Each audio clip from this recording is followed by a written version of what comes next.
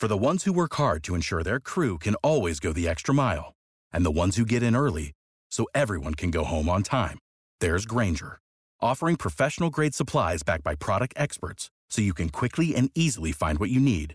Plus, you can count on access to a committed team ready to go the extra mile for you. Call, click Grainger.com, or just stop by.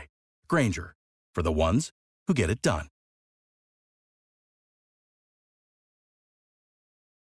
Prescription products require completion of an online medication consultation with an independent healthcare provider through the LifeMD platform and are only available if prescribed. Subscription required. Individual results may vary. Additional restrictions apply at lifemd.com. Read all warnings before using GLP-1s. Side effects may include a risk of thyroid C-cell tumors. Do not use GLP-1s if you or your family have a history of thyroid cancer.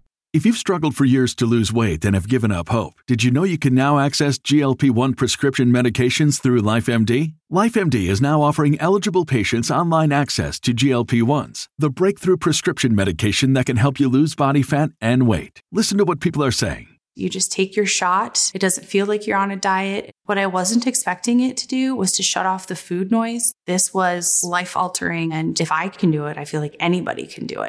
And here's the best part. Your insurance may cover 100% of the cost of your medication. So go to TryLifeMD.com to have your eligibility checked right now. Get started today at TryLifeMD.com. That's TryLifeMD.com.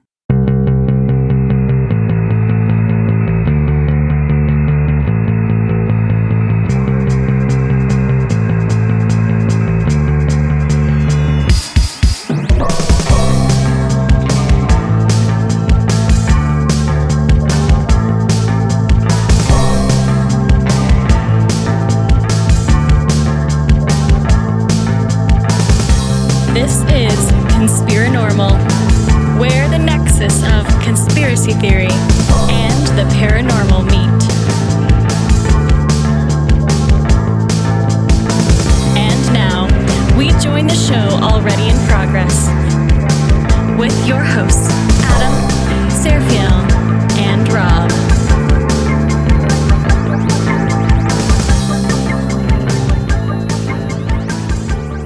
You know, the 50th, apparently, so like the 50th anniversary of Dennis Lloyd Martin was this month. Yeah, it was June 14th to be exact. It was Father's Day weekend, 1969. And I'm sure you guys probably know this already because I think we talked about it. But I became a Missing 411 follower because of an interview that I had found, an early interview I had found online with David Paulides. And so I didn't know what Missing 411 was or any of that until I had heard this interview talking about the Dennis Martin case. And then that's where I learned who David Paulides was, which then led to me looking him up online and then finding the Missing 411, et cetera, et cetera, et cetera. So, yeah, I'm very familiar with that case, of course. Even the specifics, like, what happened, where the Key family saw the so-called Shaggy Man is what they called it, Right. 5 miles west of Spence Field at Rowan's Creek. So, I'm very familiar with all that. And Steve brought to my attention today, just through Facebook, that apparently the 43rd anniversary, so 7 years later, a guy named, I guess, Trini Gibson, another disappearance out there in the Smoky Mountains. That's right. Yeah. That's exactly right. Yeah, I read about that case. I'm not as I don't have all the specifics because I didn't read it as thoroughly as I did the Dennis Martin case. But yeah, I am familiar with that case as well. Yeah, I'm not familiar with that one at all. I have no idea. But I know that there's been a lot of people that have disappeared in the Smoky Mountains National Park for a while.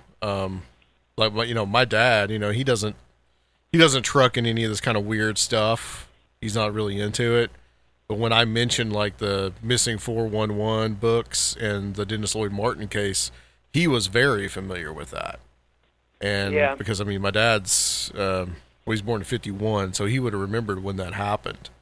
The Tennessean actually the newspaper here in Nashville, they actually did a thing about it, and that's how I kind of got the idea to do a little bit, kind of like a little special about it, because I saw that. I was like, oh, man, it is the 50th year anniversary, because it's 1969 that happened. That's right, June 14th, 1969. It was Dennis Martin Sr. and his father, and then what had happened was another, and Paulides talks about this a lot, how it's called, there's a term for it called improbable, it's called the improbable narrative or something like that. I can't remember exactly what it is, but what that means is that, Mr. Martin and his father were then joined by another man and his son, and it was their children playing hide and seek about 40 yards away, and his name just happens to be Martin. Yeah, that's that's like really bizarre synchronicity or coincidence with the case. Yeah, it's strange. And then that same bizarre synchronicity with the names applies to the family that saw the so-called Shaggy Man at Rowan's Creek. Their last name being Key. The key to the case. Kind of bizarre synchronicity there. Yeah. I don't know. Now, the one area I'm a little foggy on, and I definitely need to research it, the guy who did the interview with the Key family for that newspaper, his name was it Newman? His last name was Newman or Newberg or something like that? I don't know, but I guess Steve probably would know. Yeah. So when we talk to him, I'm sure he would know that some of those details. Right. Okay. Because I'm pretty sure Steve, I'm not sure how old Steve is, but I think he's probably in his 50s, so he may have a little bit more knowledge. And he's from that area, like he's from the Knoxville Oak Ridge area, right? So he probably has some like real physical memory of that happening. But yeah, and then the one last thing to throw into all this is that the FBI director, the FBI. Guy in charge of missing persons in that Tennessee, Western North Carolina region, he ends up killing himself in 1985. Yeah. Now, yeah. Granted, he had a miserable job. There's no doubt about that. But to end your life over it, my goodness. I mean, what else is going on that wasn't made public that he knew about?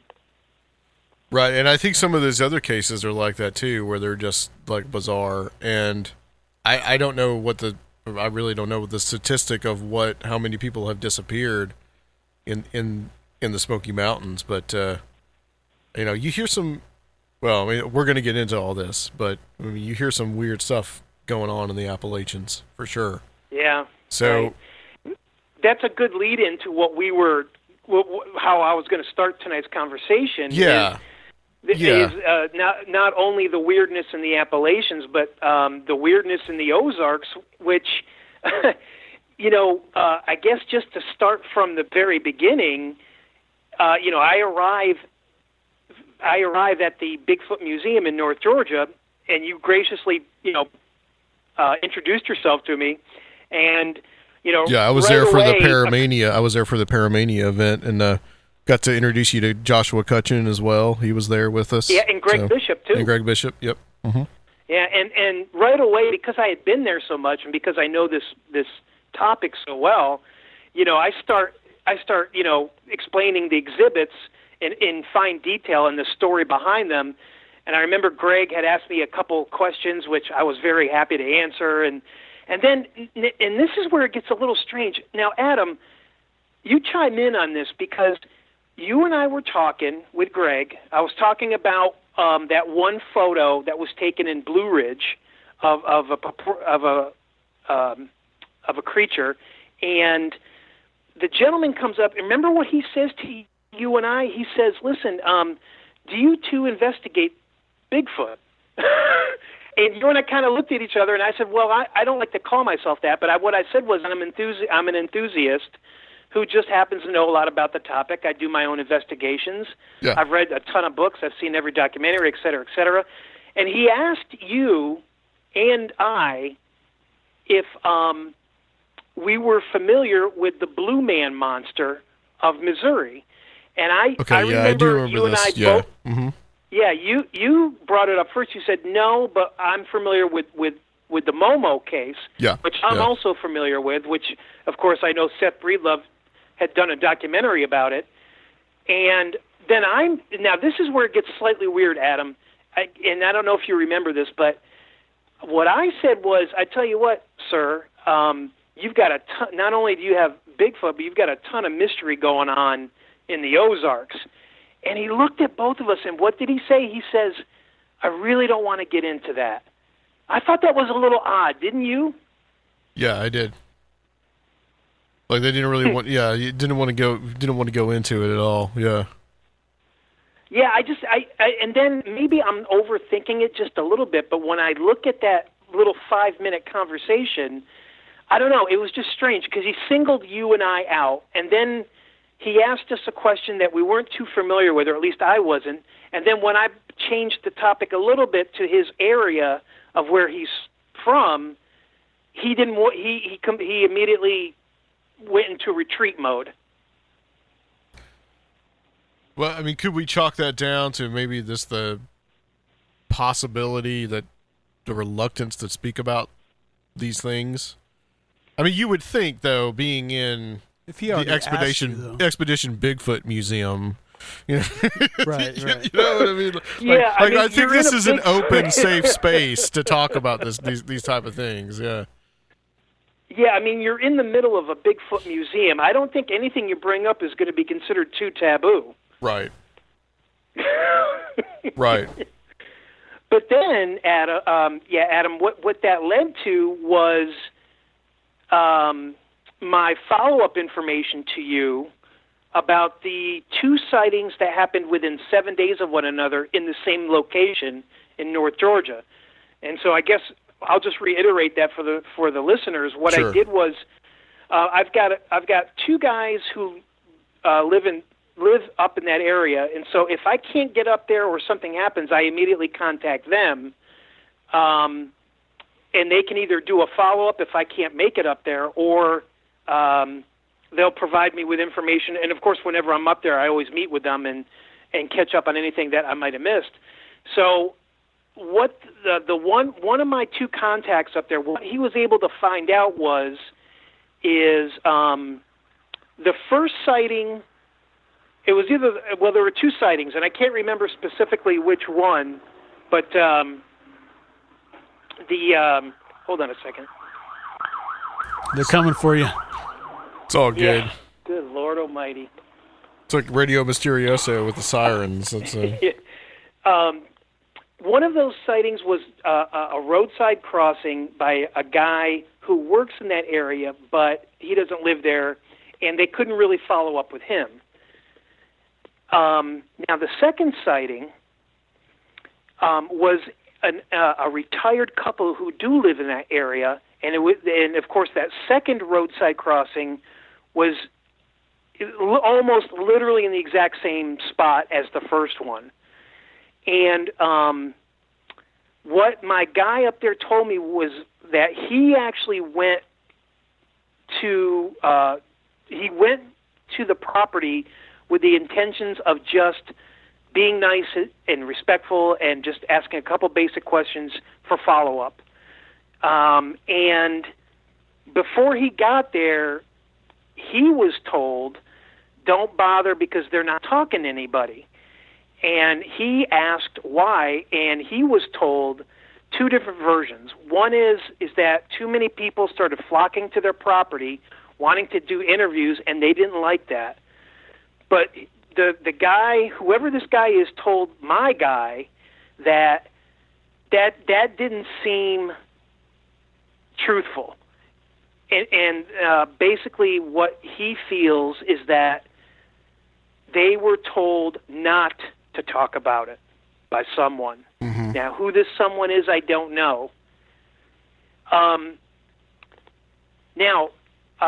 not quite sure if you're aware of this, but just a couple weeks ago, there was a 3rd sighting, and it was just 15 minutes south of the Bigfoot Museum in a small little town called Ellijay that you have to pass through before you get to the museum. Yeah, but I'm familiar with it. But the second time I went, both times we passed through LJ. So yeah. Right, and now this guy is kind of experiencing the same thing. He's gotten a ton of, emails and basically just your we'll call it the garden variety harassment. You're a wacko. You're lying. And he actually sent an email to the person that he divulged his sighting to, saying, "I wish I had never told anybody." Mm-hmm. And so he's being pestered, and it just seems to me, because harassment can be manufactured. It may look like just the general public getting on someone's case, but harassment can be manufactured artificially by a person or a group of people to make those other people not talk. Yeah, absolutely. So, yeah. That particular sighting just south of the museum, basically, again, this guy saw a tall, kind of a grayish, fur-covered creature walking on two legs, and when he pulled over to take a closer look, the creature ran into the tree line, and he never saw it after that. So there is definitely some serious activity in that area. There was a fourth sighting right there north, just past Blue Ridge, at the Georgia-North Carolina border, where a particular woman has a ton of activity on her own property. So, if you draw a circle from basically the Appalachian Trail, where the first two sightings happened within a week of each other in February, go up to the westernmost point of Carolina, back down to Georgia, that little circular area is really dense with some serious activity right now. Yeah, it seems to be a hot spot. Both times that I was there, and the owner came out, and actually Josh gave his presentation at the Paramania event, and the owner came out and he actually addressed us and talked to us, and he said, among many things that he said that there is a lot going on, and he reiterated that the second time that I went, and I went up and spoke to him, and I plan to get him on the show at some point to talk about the experiences up there, talk about the museum, etc. But he really says that people are seeing weird creatures, Bigfoot, left and right up there. Like it's not it's not unusual, and it's interesting how it's all around the Bigfoot Museum. I kind of have my own idea about why that could be, but then that goes into the harassment stuff too. So what is that? What does that mean? That phenomenon, and I told you this, and we'll get into more of this, but when we met up there back in April, I told you that kind of harassment and other instances that are going on that you're going to talk about are very much in line with the Men in Black phenomenon. And it's like that has always been associated with the UFO phenomenon. So so people see UFOs, or they encounter aliens or whatever. All of a sudden, you have these weird Men in Black that come in and tell them not to speak about it. And now this seems to be happening in these Bigfoot sightings too. Mm-hmm. Right, and what I had touched on in April when I met you is that I can cite you 3 cases that fall into this harassment, Men in Black, whatever. I kind of wish Nick Redfern was behind me so I could reference Men in Black a little bit better, because I know he's done a lot of writing on that topic.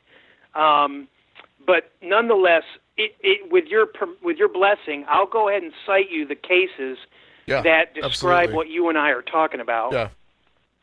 And this stuff, when you told me, really just blew my mind. I mean, once again, this is these supposedly different phenomena cross-fertilizing with each other. Right. And there's more of and I don't know if this is the right way to say it, but there's definitely more of a physical commonality. In other words, what I'm about to describe, the nucleus of what I'm about to describe is the fact that three people in three different parts of the country can physically describe the same two individuals coming to visit them and harassing them. Yeah. So let's go into those cases. Okay. What exactly happened? Okay, so just bear with me for about a couple minutes, and I promise I'll breeze right through it. Yeah, no problem. Yeah. So Take it away. The first case, thank you. The first case was it was either Oregon or Washington State, but a gentleman was hunting, and he at first he was getting the typical type of, he didn't get the smell, but he couldn't see a creature, but when he had the typical, when he would walk, it would walk. When he would stop, those heavy footsteps in the tree line would stop. And so he knew that there was something there, but he just didn't know what it was. Then he started to hear some growling. At that point, this hunter turns around, starts heading back towards his vehicle, which was, I think, maybe 2 or 3 miles away. And he's heading back down the trail, and he starts getting pelted with rocks. He draws his weapon, which if I'm remembering correctly, was just was a hunter's rifle. I don't know the exact make, maybe a 30-06, but I'm not quite sure. But nonetheless, there was an escalation in activity from whatever was, following this hunter. At one point, the creature steps out in front of him, and the hunter had become so scared. And according to this hunter, the creature charged him, mm-hmm. and he went ahead and fired his weapon. Okay. The creature, stopped, yelled, and just threw an unbelievable, I guess if you want to call it, a fit. The creature went back into the tree line. He could hear screaming and yelling and breaking of branches. The hunter used that little window there to book it back down the trail double time and get back to his car and get out of there. Now, when this gentleman got home, what I read was that this guy's family, I think he had a wife and either 1 or 2 kids, really noticed that how he was very, very quiet and withdrawn. Didn't want to talk to anybody, didn't want to do anything with anybody. He even called out sick from work, even though physically he was not ill. And I think on the second or third day that he was home by himself during the day, while the kids were at school and his wife was working, there was a knock at the door. He answers the door, and it's 2 individuals. One guy looks like Grizzly Adams. He's got the old Matt Haggerty, big long beard, big guy, about 6'5", wearing camo pants and a plaid shirt. The other guy that's with this Grizzly Adams looking fella, he is a shorter guy, about 5'8", 5'9", very, very clean cut and wearing a suit. And what he says is that these 2 guys said, look, we know what happened. You absolutely are not going to discuss it with anybody or tell anybody what you saw or what you experienced. And at first he was in shock, like, who are you? How do you know what happened? Because I haven't told anybody. And basically, after a little bit of jawing back and forth, the shorter, professional-looking guy says, well, look, we can make your life extremely miserable if you don't cooperate. The best thing you can do is forget about what happened and get on with your life. And And this hunter, he basically took it to heart. He went back to work. I think he softly apologized to his family. I was just not feeling well, and he decided to move on with it. Case number 2. This happened in Texas about 5 years ago. There was an incident where some people were camping in an area near East Texas. And there was an incident where these campers were, again, they heard something big and heavy walking around their tents.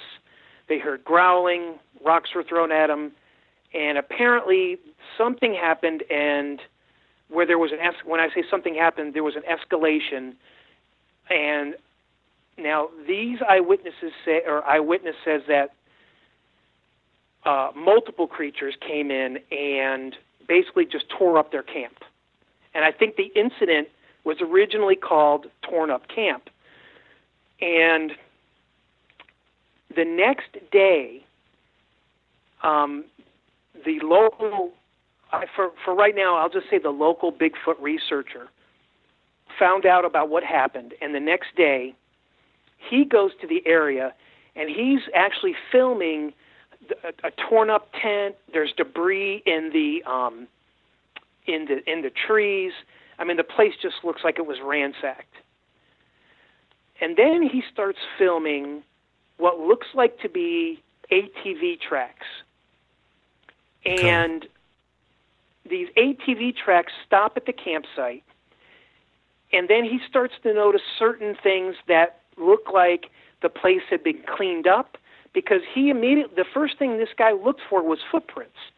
And he could tell, and he filmed this, that wherever the ground was soft, you could tell that it had been brushed over to wipe away whatever kind of indentations might have been made. So he found this all very strange. He put it on YouTube. Everybody took a look at it, including myself. A few days later, he gets a knock on the door. And guess who it is? It's 2 guys, one about 6'5", wearing camo pants with a long beard, looks like Grizzly Adams. The second dude is a shorter guy, about 5'8", 5'9", very clean cut, wearing a suit. And they basically tell him the same thing. Say, look, you're not going to investigate this. You're not going to broadcast it. You're not going to talk about it. And he was pretty, from what I understand, this local researcher was pretty much, forget you guys, I'm going to do what I want to do. And for the next 7 days, this guy went into a laundry list of harassment that he had never experienced before. Let me give you some examples that he had cited. First, his YouTube video was taken offline, not by him. It was just taken off. He doesn't know how it happened or who did it. But every time he tried every time he tried to reload it, he couldn't load the video. Then there was his wife came back all upset. All she did was make a couple of errands during an afternoon, stopped and got some gas, went to the store. She said these 2 characters were following her the whole time in an unmarked, blacked-out SUV. And she noticed it was the 2 individuals because when she was looking at the SUV in a parking lot, they went ahead and rolled the windows down, and she could tell it was the same 2 guys. Then the third incident that really scared this guy, he said, this local Bigfoot researcher in East Texas, he says he's sitting at his computer. Now, his hands are not on the mouse. They're not on the keyboard. He was actually reading a book in front of his computer at that particular time of the evening where this happened. And he says all of a sudden his cursor starts moving by itself. And every file, every photo, everything he had related to the topic of Bigfoot and his computer was abruptly deleted in seconds. Okay. So, interesting. So he decides, and I'm not quite sure how this was communicated, but the harassment stopped because he didn't pursue it any further. He stopped. He didn't post anything or put anything on his computer. He stopped trying to. He stopped attempting to try and post his video. He just stopped doing all the stuff that normally we do. And after that, he didn't see those two guys ever again. Yeah. Now, case number 3. This happened in Virginia just a few years ago. There was a gentleman hunting. He claims that he actually saw a female with a young one that was in a tree. He was out hunting, had his rifle with him. He claims that this young one decided to make a charge, and he shot at it, and he hit it, and he saw blood. He turned and ran. He looked over his shoulder, and he could see the female rushing to the aid of the juvenile and then heading back into the woods. A couple days later, guess what happens? He gets a knock on the door. 2 individuals. One guy, 6'5", wearing camo pants, very rough-looking, long beard. The other guy is a shorter guy, about 5'8", 5'9", very clean-cut, wearing a tie. And he said specifically that these 2 individuals gave him instructions that you don't talk about it, you don't post anything about it, you don't go online about it, you forget about it, and if you don't, we're going to make your life miserable. And he kind of broke the rule a little bit by discussing it on a podcast, which is where I'm getting this information from. Yeah. But ultimately, and this is what I told you when you and I were talking at the museum, ultimately, here's the question that really needs to be asked. How do you explain 3 people in 3 different parts of the country who have the commonality of violence associated with these creatures being visited by the same 2 guys, although these 3 people don't know one another, have never met one another, and have never communicated at all with one another? But yet the same 2 guys show up at their doorsteps in 3 different parts of the country. How do you explain that? So ultimately, I have to come to the opinion that the cover-up is real and it's out there. How it's being done and who's doing it, your guess is going to be as good as mine. But the cover-up is real and it's out there. So that begs the next question, why the cover-up? Now, I can only express to you guys my own opinion. My opinion is that the reason for a cover-up is tiered. You have an upper, more common, understandable tier, and then you have a much darker, sinister lower tier. Okay? Now, the upper tier is pretty simple. Money. You know, if these creatures were to be claimed as, yes, they are real and they're out there in the woods, 2 things are going to happen. Number one, and they're both negative financially, a lot of people are going to stop going out into the woods because now they've been aware that there's some sort of creature out there that has way above average intelligence and that is extremely dangerous. Although, my own personal opinion, I don't think that holds a lot of water because, I mean, look at me with all the backpacking that I do. Every time I go into the woods, I'm taking a risk with bears and rattlesnakes and God knows what else. Sure. But nonetheless. Yeah, absolutely. Yeah. Yeah, but nonetheless, okay, so there's going to be a huge drop in the whole outdoor retail industry. There's going to be a huge money drop in sales for them because people are going to stop going out in the woods. National parks are going to lose their revenues from parking fees and camping fees and whatnot. And then a lot of people cite what happened in the late 70s out in Oregon where a once thought extinct owl was discovered, and so they immediately passed legislation to protect it, and of course a ton of people lost their jobs. in the lumber industry because that land had now become protected. So the spotted owl. That's exactly right. Yeah, So we've got this. We have a conservative radio talk show host here in Nashville that calls Al Gore Spotted Al Boar. That's just an aside. I just throw that in there. So the upper tier is money, and so a lot of people say, well, okay, good enough. So then there's the darker side, the lower tier, in my opinion. The upper tier is in place to keep people from doing what I'm about to say. And the darker, lower tier of why these creatures are being covered up is because of two words, social unrest. Because if these creatures are declared real, you have the evolutionists who are going to come out in the streets and say, ha, I told you so. Then you're going to have another crowd saying, we told you these creatures were real, they're part of the Nephilim, and the end of the world is near. Then you have the far right who's going to say, blasphemy, it's all demons, they can't be trusted. Everybody's going to start hating everybody as if they don't already, but it'll just be more in your face more than it is today. And then you're talking about serious social unrest that would probably lead to some sort of violence, which would be horrific. I have never thought of it in those terms.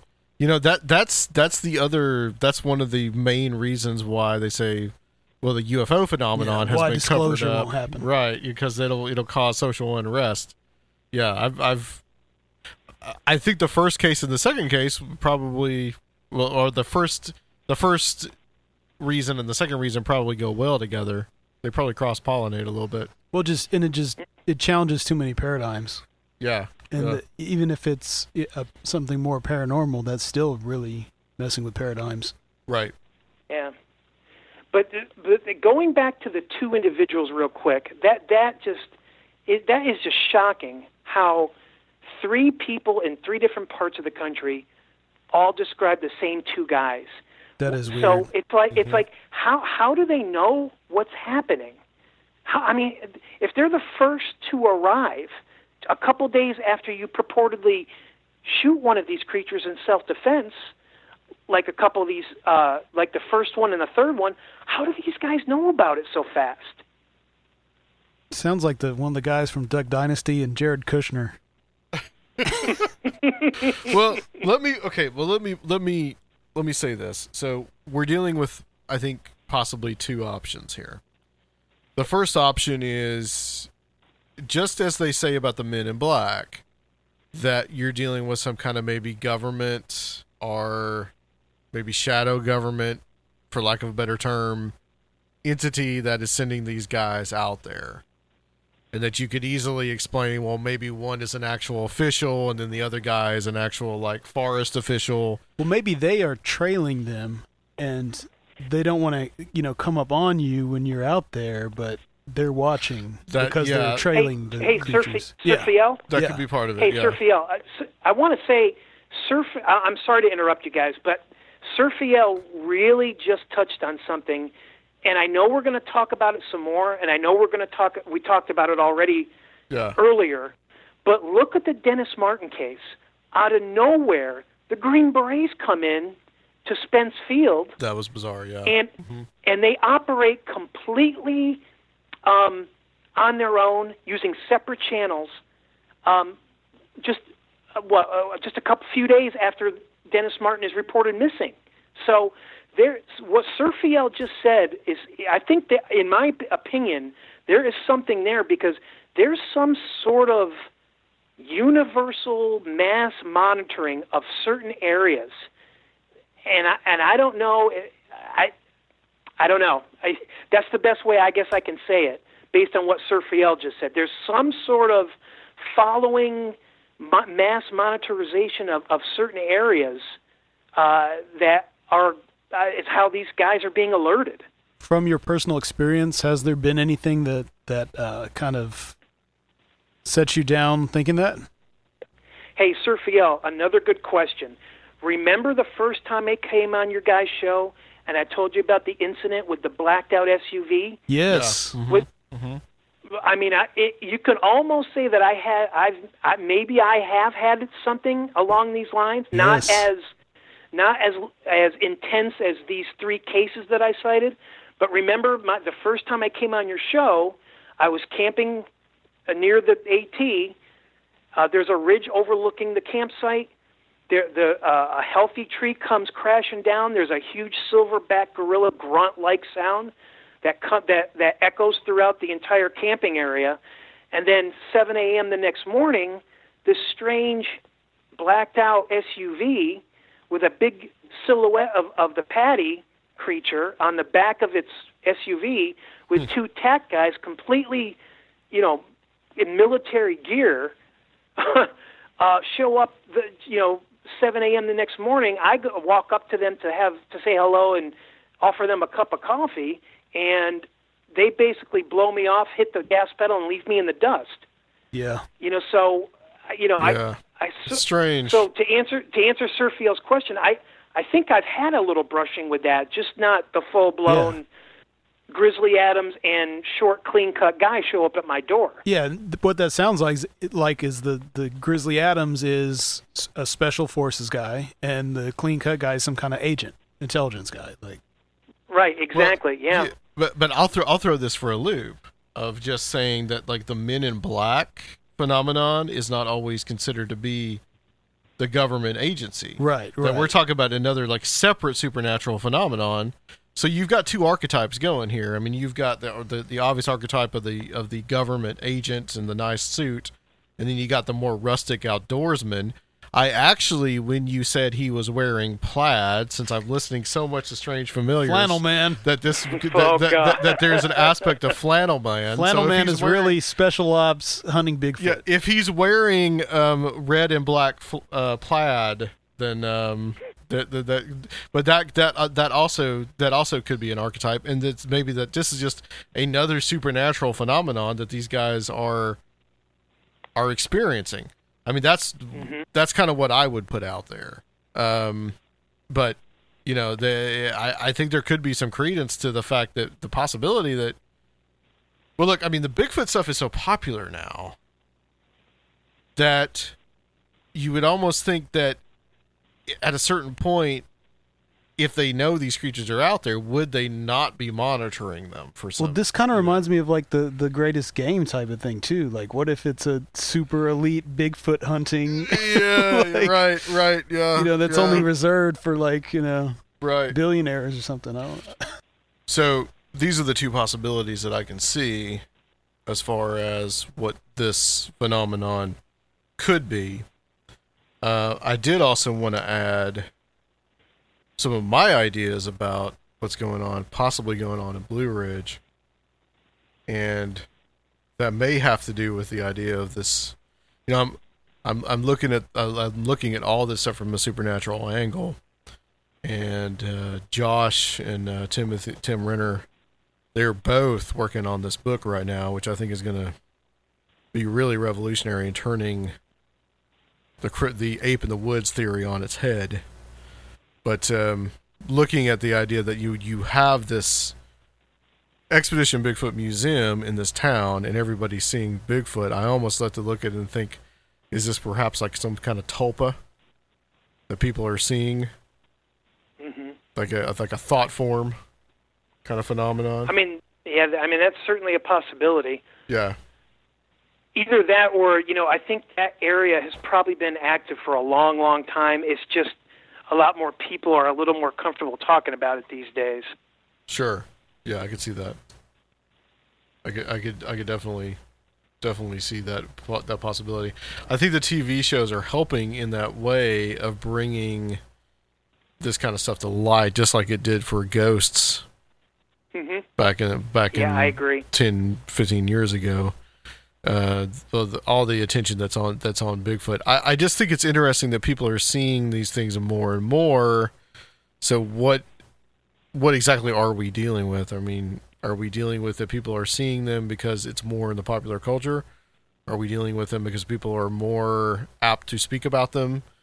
Are we dealing with it because the encroachment of people onto these environments has become so much more that they are seeing these creatures and they actually are real? Or are we dealing with some kind of manifestation of all three?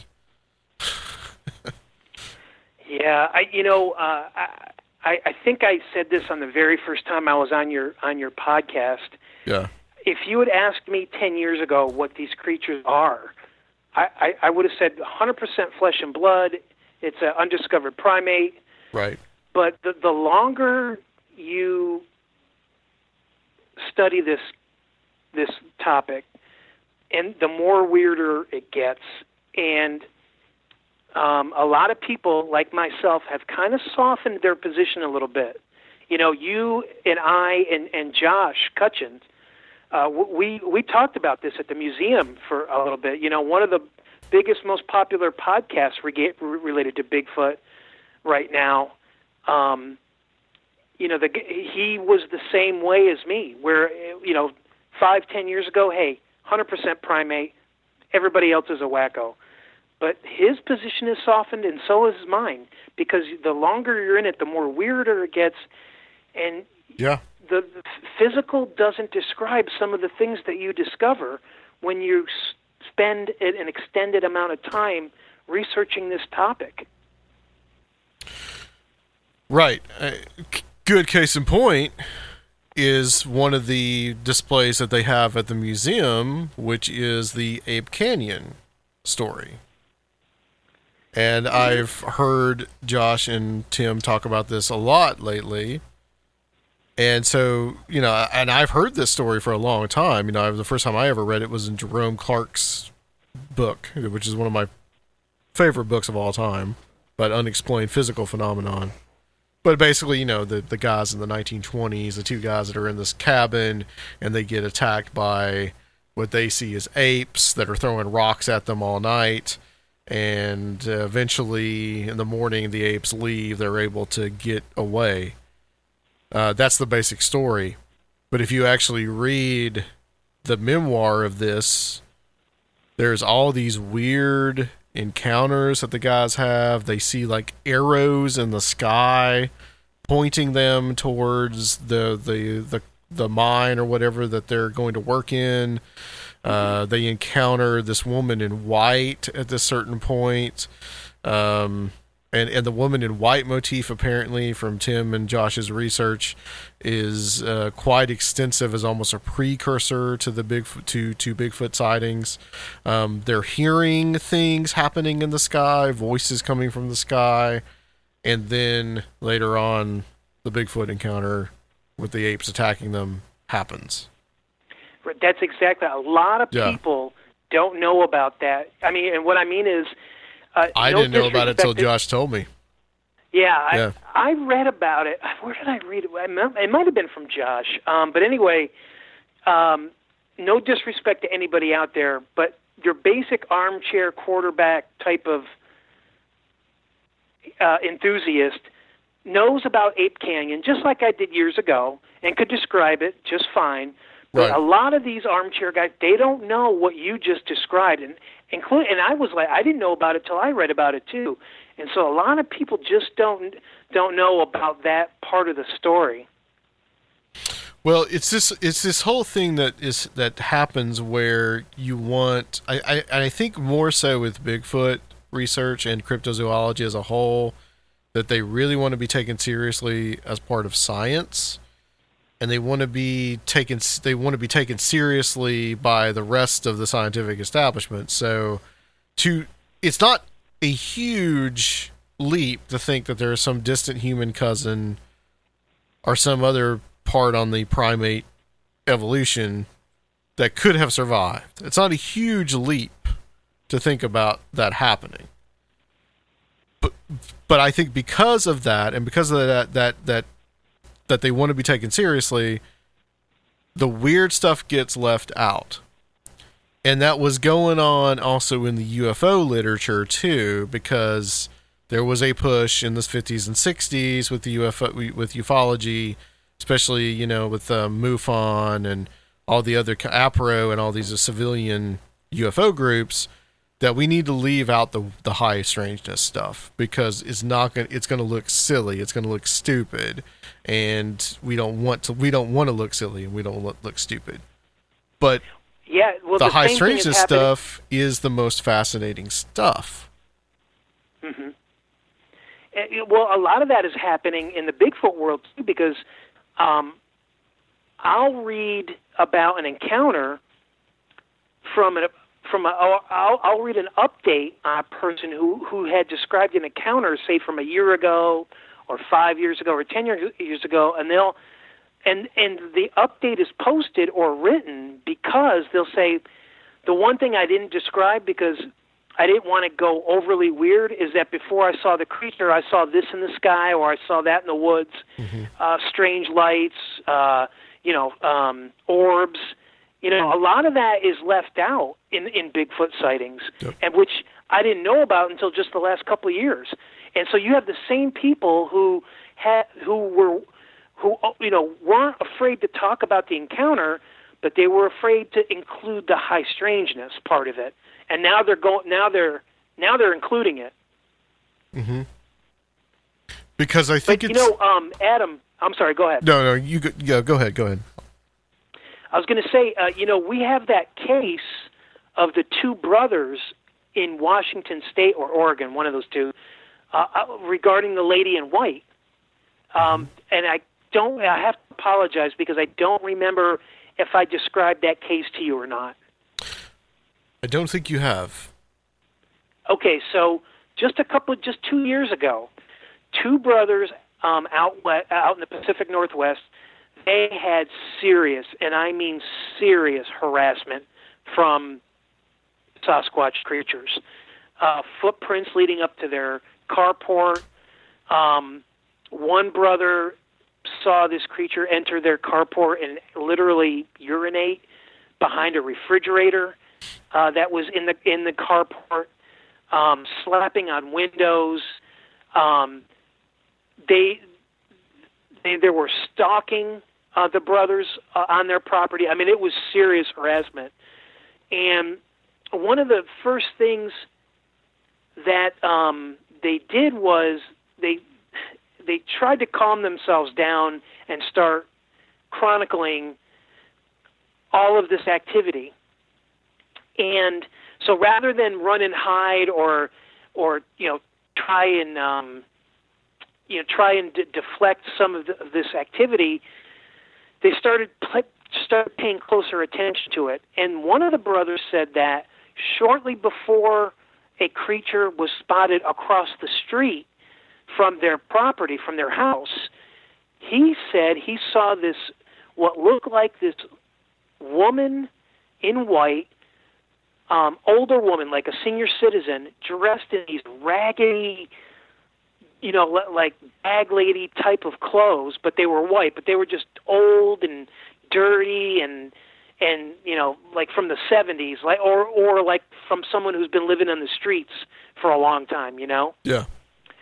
And I'm not quite sure the how or the why, but one of the first people they turned to for help, or maybe this was the only person that was available to them, was a woman who had psychic abilities. And one of the brothers claimed that he didn't bring this topic up to this psychic. And one day this woman says to the two brothers, by the way, in addition to all this Bigfoot activity, are you seeing an older woman dressed really raggedy, kind of in white? And the one brother says, holy smokes, yeah, how did you know about that? And the psychic says to these two brothers, well, basically this is a demon. And I don't know how, but what this psychic was able to interpret was this demonic entity was basically describing these creatures as empty vessels. And so whenever this demon wanted to roam about the land in the physical and cause chaos or harm to humans in the name of so-called evil, then she would have first appear in her whatever you want to call it, ethereal form, looking like a bag lady from the 70s, and then would jump into one of these creatures spiritually. And that's what these two brothers were experiencing. And this was happening just a couple of years ago. Wow, that's a lot like a lot of folk traditions about witches, turning into some kind of weird and hybrid animal. Yeah. Yeah. Yeah. That's very similar. So what is that? What does that mean? What is all that? And this is a motif that apparently is again and again in these cases. And I think from what you have been describing, we may be seeing this after phenomenon happening more and more with this supposed government follow-up. So, strange stuff. Is there a... It circles right back around to what we were just talking about, how the longer and deeper you get into this topic, it gets really strange. Absolutely. Can you trace the first cases where you have the weird kind of Men in Black thing afterwards? Or the men in camo? Yeah. I'm sorry, could you repeat that, Sir Phil? Can you trace some of the first Bigfoot cases where you had this kind of Men in Black type of phenomenon with it? Well, specifically with these two individuals, I had never heard of them until I came across these three cases. Okay. Prior to that, I do know that the Men in Black that were spotted in West Virginia during the Mothman years. Apparently, what I had read, and I might have gotten this from Nick Redfern, but I'm not 100% sure on that. So if I'm wrong, I apologize. But basically, not only were they there to kind of keep an eye on whatever, but in other words, they were there to keep an eye not just on the Mothman, but everything else. And because we all know that there was additional phenomena happening besides just the Mothman. You had, UFOs. You had, Sasquatch was happening. You had, with Darren Berger there. What was that little guy called? Indrid Cold. You had all, yeah. Mm-hmm. You had all that happening, and so my first, I guess, there was some. I don't know if it was Nick Redfern or John Keel, but someone had written and made a note that these supposed Men in Black had made statements that any phenomenon, whether it's Mothman, Bigfoot, or anybody else, you're not going to talk about it. And so that's where I first heard about it. But to be more specific, the tall, wilderness-looking guy with the short, clean-cut dude, I had never heard of those two individuals until I came across those three cases. Well, because people have been, seeing this stuff since colonization, and then the natives saw these things before that. I'm just wondering if there's anything similar that happened back then. Say maybe like the sheriff shows up or if it since people have been seeing this stuff so long, I wonder if there's anything that's akin to that. Like a correlation. I'm not quite sure, but let me say this, Sergio. My own personal opinion is that if you look at the timeline of those three cases, the first one, which was, I believe, in the late 90s or early 2000s, the Hunter out west, I equate the proliferation of activity in these two individuals with this running parallel with the proliferation of the internet and social media. Okay. So it's almost like, it's the late 90s. We already know people are seeing these creatures, but now there's this internet thing, and then you come to the early 2000s. There's YouTube. Let's, from a government official perspective, I can see some guy sitting behind a desk saying, "Okay, let's get a team in place to start going face to face with the people who had these encounters, and put the kibosh on any type of social media activity before it gets out of hand." Man, we better be careful.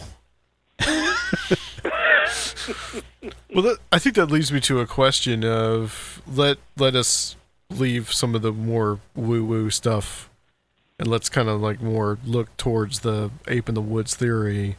That if we're dealing with an actual animal that is out there, and we find it and conclusively say, oh, yeah, these creatures are here, and they've been here for a long time, what do you think the effect would be on society, on us? Would it change anything? Do you think it would create that unrest you're talking about? You think people are afraid of? Yeah. I wish I can only give you my opinion. I would hope that it wouldn't. I hope that there'd be three categories of people. People like us who say, we knew it all along, we told you so. Then there'd be the scientists backing it up, group number 2. And then group number 3 would be the general public that would just say, okay, they're there, it's a physical primate of some sorts, and we just have to be extra careful in the woods. And that's the same type of cautions that I and everybody else takes when they enter the woods today, when you're talking about snakes, bears, and other things. It's just another animal that you have to consider. I hope that it would be that easy. Unfortunately, I just don't have that kind of trust in the general public. I do think there would be massive unrest.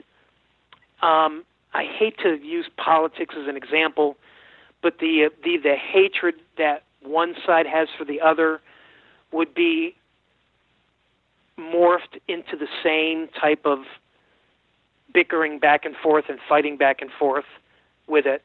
You have one side saying it's an abomination, it's a demon, it's the devil. This is not what God wants, and I'm gonna fight you tooth and nail till the day I die to affirm that belief. Then you have the other side that says, we told you so, they're there, and we're going to fight you just as hard in all different aspects, whether it be social media, protests, whatever you want to call it, to affirm our beliefs. So, well, especially if they are more closely related to us than they would be to the great apes, and they're sentient. Well, that's what I was going to say. Maybe beings. They could also have answers to mysteries about our own origins, and what if they have a lot of our genetic material? Right, exactly. Yeah, there is that theory out there that they are the remnants of the Neanderthal. Yeah. Right. I also think that the social unrest or hostilities toward each group would escalate into, well, okay, so now Bigfoot's real. What else is real that we were told isn't? Right. And it's just going to keep getting worse and worse. Oh, so now aliens are real? No, they're demonic too. It's just going to be one, it's like Pandora's box opens, and now it's just going to be one battle after another from two groups of people, just like it is in politics these days, unfortunately. But that's just my opinion. Yeah, I was thinking too, well, if it is some kind of relative, then we know we had like crossbreeding with Neanderthals and perhaps other species, subspecies. Maybe people are going missing because they're stealing these people and they're becoming part of the gene pool. Yeah, that's a big part of some of the theories. Yeah, I figured. Yeah, I mean, that's another cross-fertilization between the fairy lore. Okay, yeah, it sounds just like the changeling and thing. Bigfoot, and Bigfoot stuff too. Yeah. Who was it? I think you guys have talked about it a couple of times on different shows, but who was presenting the theory how most of this can be it all ties back to it's all related? Well, I mean, Josh has done a lot of the comparative work. Yeah. On fairies and the alien phenomenon and Bigfoot. Yeah. Those are the three main things that he's talked about. I even heard Timothy Renner draw some really brilliant parallels between Neanderthal Bigfoot creatures and Flannel Man. You got the the big guy with the big beard, kind of, just like you've got the big hairy guy, which would be, the Sasquatch. I've heard him make those parallels, which I think that's a great idea on his part. Right. Yeah. I mean, well, and he has that one story, I believe, if you've listened to Strange Familiars, where he talks about, one of the guys talks about the car being lifted up and seeing the Bigfoot in the back and seeing that they looked like the Bigfoot was wearing flannel. But yeah, he that's also right. talks about kind of like the quote unquote evolution of some of the stories from like the 19th century of the idea of the wild man. And many times the wild man was out there in the woods and people would say that, well, he was wearing clothes. Right. I myself have come across eyewitness reports where some of them, I remember there was one, I forgot what state it was in, but there was one specific where a fisherman saw a creature drinking, with his hands cupped out of a stream. Mm-hmm. And when it stood up, he's like, it was hairy from head to toe. It was about 8 feet tall, bulky, but it had a torn up flannel shirt on his back and came halfway down his arms. It's like a guy transforming into one of these things or something. It's like, what in the world is going on? Well, that's a werewolf. Right. Yeah, exactly. Yeah. Where Bigfoot. Right. Yeah. Where Sasquatch. Well, this is the thing, though, too. I mean, Seraphiel has brought this up with the werewolf, Dogman.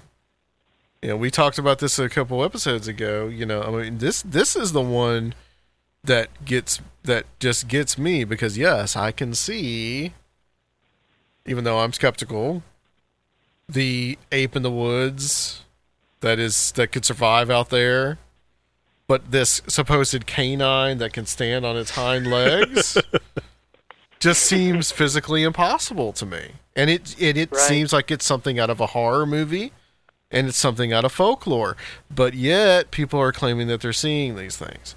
And it's also very, very huge on the internet. So are we dealing with another Tulpa effect? Are entities showing themselves to us in that light? Yeah, God, Dogman. I mean, this all scares me, but Dogman really scares me.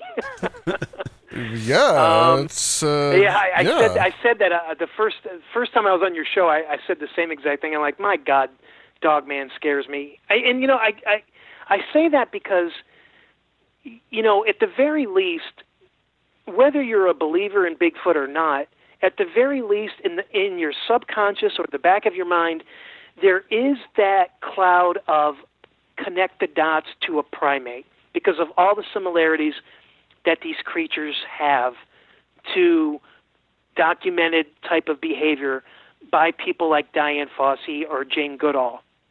So it's there. Even if you're a non-believer, you can play connect the dots and say, okay, maybe. But with Dogman, there's none of that.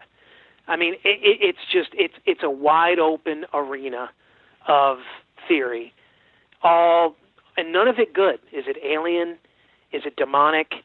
Is it a bad military experiment where you're crossing genes and chromosomes to create the super soldier that went bad? I mean, whatever it is or whatever it may be, none of it's good. Yeah, agreed. I mean, it's really frightening. I have to admit, I haven't looked at it lately. Is there still activity in that county of Wisconsin where Bray Road is located? I don't know.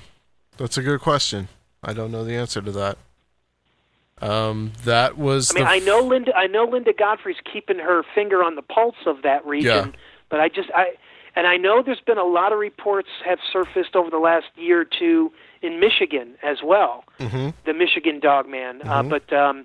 But I'm a little unaware of any recent activity in Wisconsin, specifically Bray Road. Well, the Dogman stuff is interesting from where that we first hear about it, which is Wisconsin and Michigan. This was the same area that the Native Americans that were up there, the legend of the Wendigo. Right. Is very similar to, in its description, to a canine-like creature. And I've heard other descriptions of people just seeing just strange, weird animals, very similar to that, just granted on all fours. You know, you hear these descriptions of these errant, weird creatures. You know, if you want to, this is what I've found in my own research, is if you look at that Four Corners region, you're looking at a lot of type of creature eyewitness accounts that maybe that I'm unaware of here on the East Coast, but out there now you're getting into skinwalkers, you're getting into wendigos. I forgot the name of the little short creature. Oh gosh, I'm not sure. I want to know what it's called. Yeah, Chupacabra. But Chupacabra. Yeah, no, not that one. This one has two legs. Nice. Oh gosh. Oh, I apologize. I can't remember the name of it. Yeah, that's all right. I think I remember hearing Lon Strickler talk about it one time, and I had forgotten what the name was, but. But anyway, yeah, you get out into that area. Now you're really opening up a whole new theater of not. I don't know how you want to describe it. I wouldn't necessarily. It may look like a cryptid, but it may not be a cryptid. I mean, you're talking about a lot of supernatural infestation. Yeah, you are in that area. And there's always looking at some of these things and looking at them as archetypes and what that importance is. You know, we had on, I don't know if you remember last year, we had on the guy from England, Rich Blackett, and he talked about the kind of like the wolf cults. Yeah, as a matter of fact, I think that was the first time I came on your show, because I was the next guest after that guy. Was it? Was that episode 220? Was it? Oh, come on, Adam. I'd have to look. It's been so long. But yeah, but going into that, just, you know, how important. Yeah, it is episode 220. How important that has been as an archetype for humans, and so I'm interested in that. I'm interested in like what these animals mean, maybe magically or psychologically to us, and why we keep seeing them. Why are owls so important? Why are wolves so important? Why are deer so important? Why are rabbits so important? Why do they show up? You know, crows. There's another one. And all these that kind of stuff just really fascinates me. I'm not sure I quite understand it. I mean, you got to think those were the first symbols. Those are the first things they find on cave walls from, you know, from caveman times is animals. Yeah, that's true. You know, it's kind of the earliest type of petroglyphs, hieroglyphs. Yep.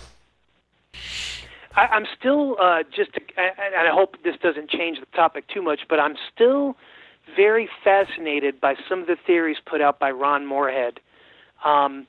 If there is a supernatural aspect to to Bigfoot, I'm very fascinated, and I tend to lean towards some of his theories that he wrote about in a book that came out a couple of years ago called Quantum Bigfoot, where he's basically theorizing a change in vibration that gives these creatures their supernatural abilities. I'm not quite sure why, but for some reason, out of all the supernatural kind of theories that can be put forth, that change in vibration is the one that kind of grabbed my attention, and I tend to lean towards it. If I'm going to factor in a supernatural aspect, it's what Ron Moorhead wrote about in his Quantum Bigfoot book that came out just a couple of years ago. How when they're here in the physical, they are physical.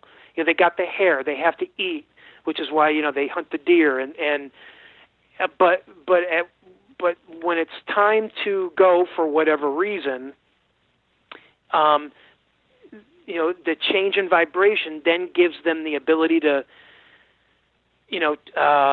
change realms, or, now you're talking about the ability to cloak and disappear when there's a change in vibration, again, using quantum theory.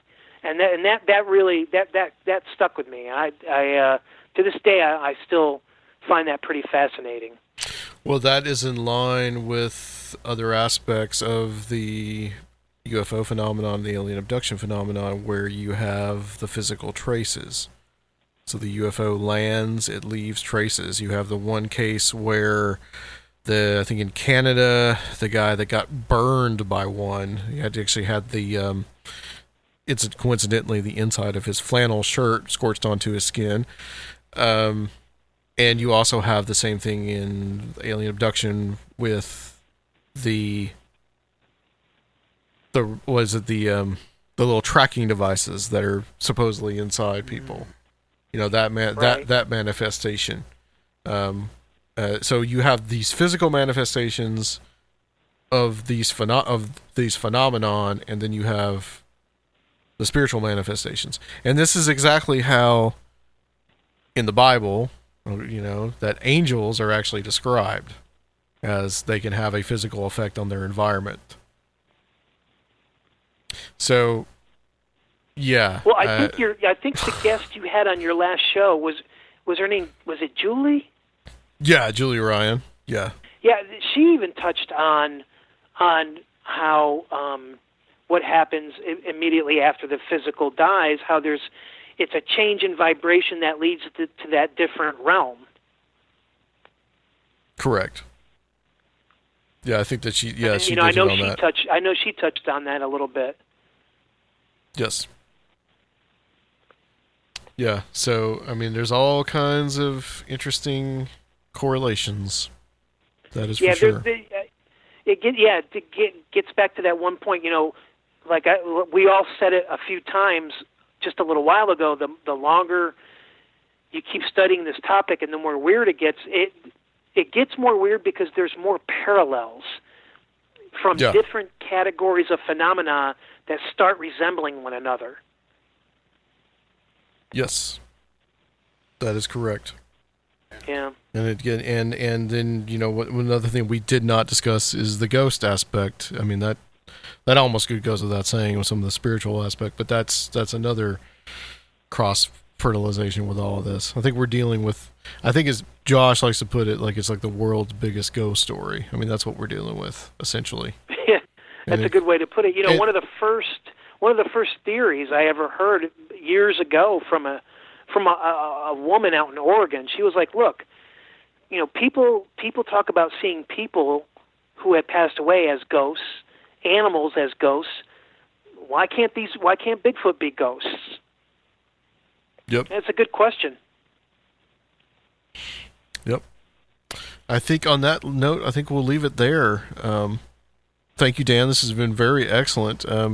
Tell people where, if they want to get, is there a way people could get in touch with you, or, see anything that you're doing? Right. Yeah, I haven't.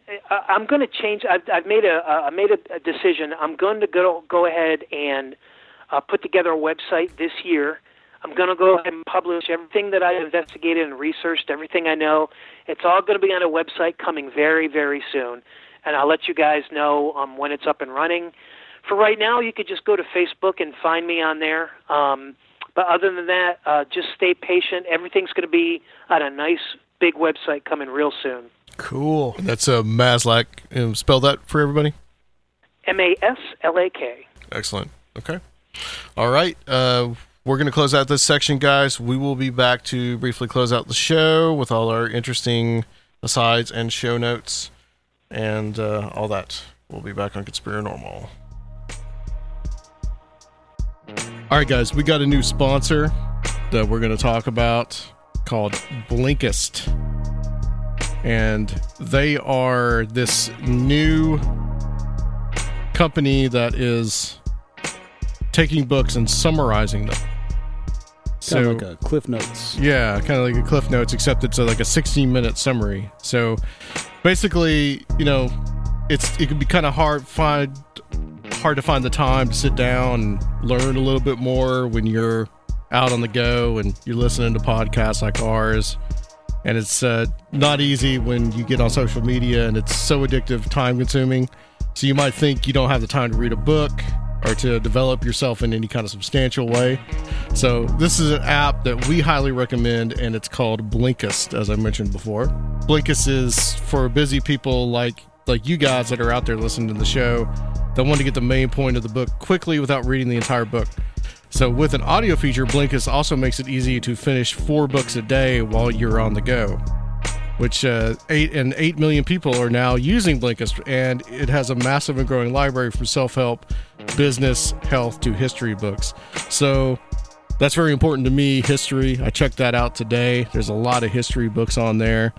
One of which looks interesting, called The Congo, from Leopold to Kabila, or Kabila, the new ruler of the Congo. If you guys are familiar with that, you can go on there in less than 15 minutes and you can get on there and fast track your path to a more intelligent, informed, healthy you.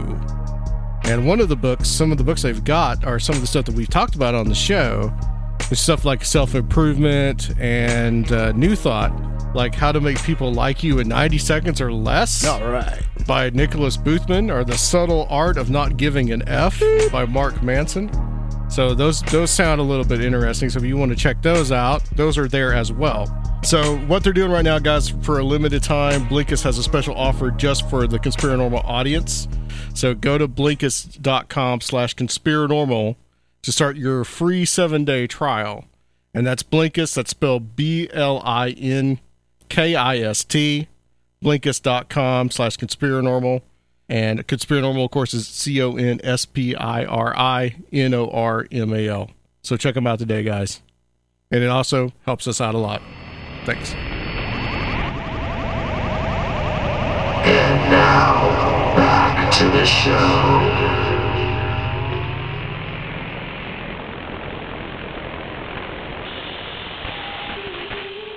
Yeah, so that was good with Dan.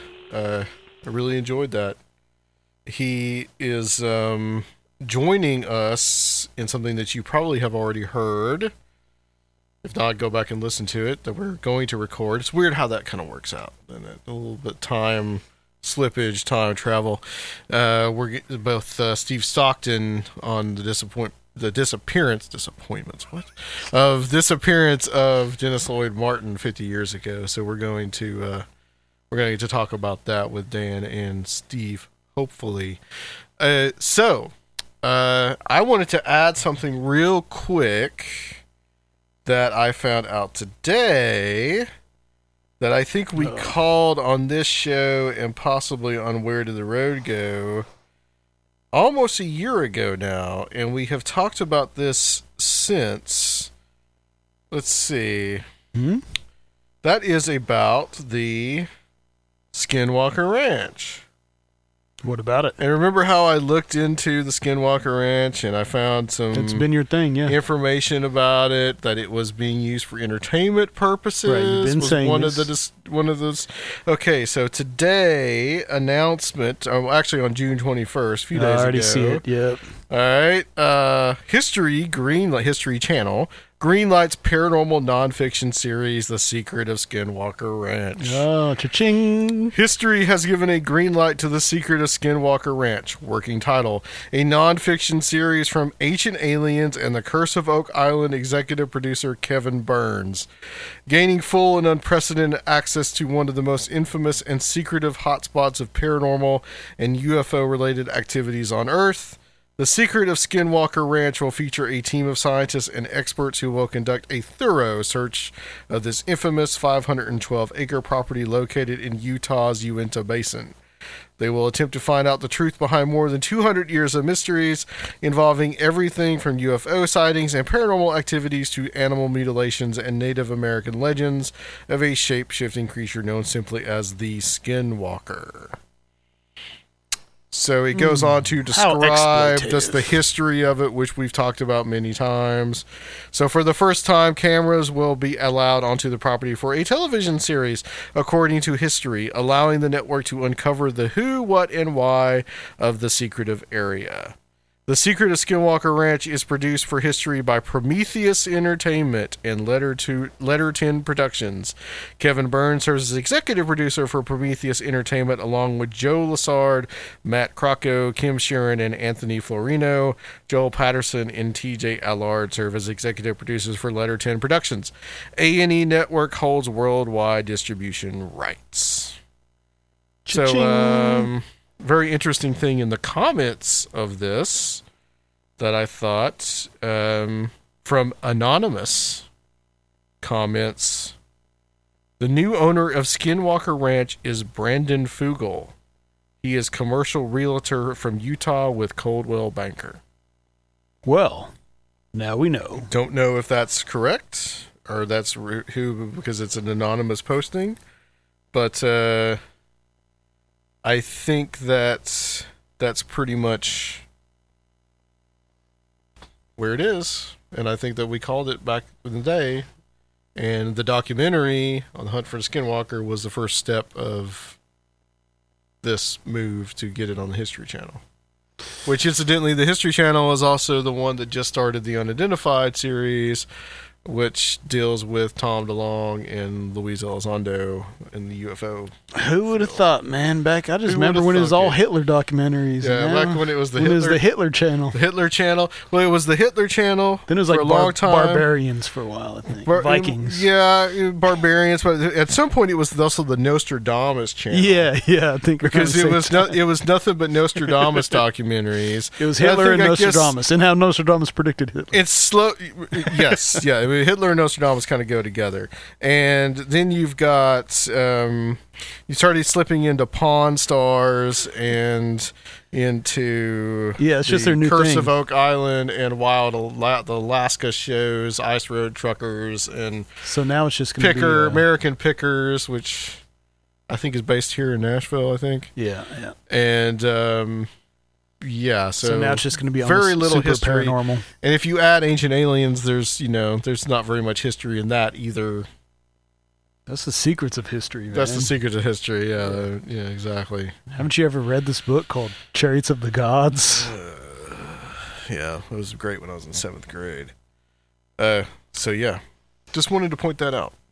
Leave you guys with that little bit of information. That's pretty interesting. I really like talking to Dan tonight, and in particular, the whole, these two strange dudes, one of the guys from Duck Dynasty and Jared Kushner showing up at 3 different people's houses. Yeah. They get around. And just that whole paramilitary link is really weird, because it seemed like there's some kind of elite hunters. So You got to wonder. I mean, if there is Bigfoot out there, that would be, like you said, the greatest or the ultimate game, right? Well, and then also, it. if this is some kind of physical thing, then the genetic material would probably be, if it's not something escaped, some kind of Weapon X thing, then the actual genetic material would of course be of interest to the powers that be to make a super soldier. Maybe they splice in some of that Bigfoot, and you could vibrate at a higher frequency or disappear from the enemy, or Mm-hmm. Yeah, he's kind of this like the is ultimate special ops guy. You throw Bigfoot behind enemy lines, and no one sees him. genetic super soldier stuff, man. Yeah. They're creating Bigfoot genetic super soldiers. Yeah, let's hope we got enough of them if we get in a war with Iran. Well, didn't Stalin throw a have team that of idea to Bigfoot. have ape men soldiers? I'm not When sure. Trying to get women to mate with apes and stuff. That was an actual idea that they had. Yeah, It was something that was huge. Hope they didn't A few actually years back, they were talking experiment. about it. I think they did. I think they actually. Yeah. I think. Yeah. I think such things actually happened. Damn communists. Yeah. Right. Okay, guys. That's it. We have taken actually a 2-week break, but you never knew about it, so it doesn't matter. So, Seraphiel, tell everybody where they can find our stuff from Patreon, which we sorely need to get some stuff up there. But if you want to find the, I think now 30 entries and plus one mini documentary that we did down in Florida, where would they find such a thing? You can go to patreon.com/conspiranormal or make a one-time donation on conspiranormal.com. Excellent. All right. Okay. I think that's it, guys. Thank you so much. We will be back. We're going to be back next time. We're going to also be talking some more Bigfoot. So we're going to kill you with the Bigfoot. So thank you, guys. We'll be back with some more Bigfoot madness, weirdness on Conspiranormal. Ka-ching.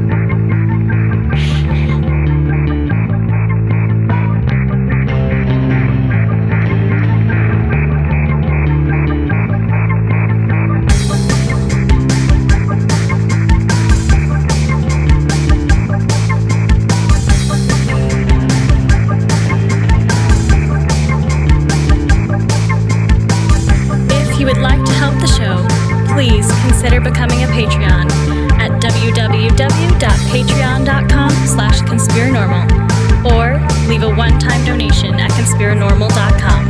And please check out our YouTube channel, Conspiranormal Podcast.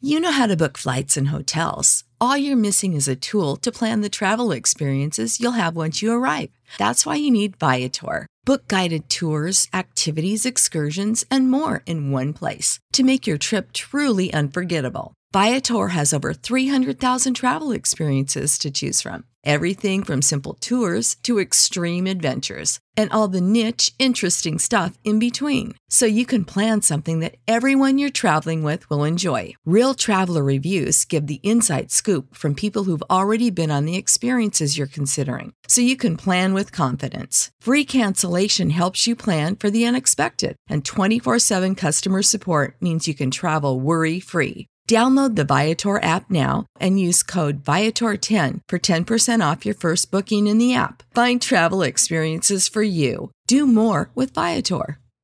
Support for this podcast and the following message come from Corient. Corient provides wealth management services centered around you. They focus on exceeding your expectations and simplifying your life. Corient has been helping high achievers just like you enjoy their lives more fully, preserve their wealth, and provide for the people, causes, and communities they care about. As one of the largest integrated fee-only registered investment advisors in the U.S., Corient has deeply experienced teams in 23 strategic locations. Corient has extensive knowledge spanning the full spectrum of planning, investing, lending, and money management disciplines. Leverage Corient's exclusive network of experts to craft custom solutions designed to help you reach your financial goals, no matter how complex they may be. Real wealth requires real solutions. For more information, connect with a wealth advisor today at Corient.com. That's Corient.com. Corient.com.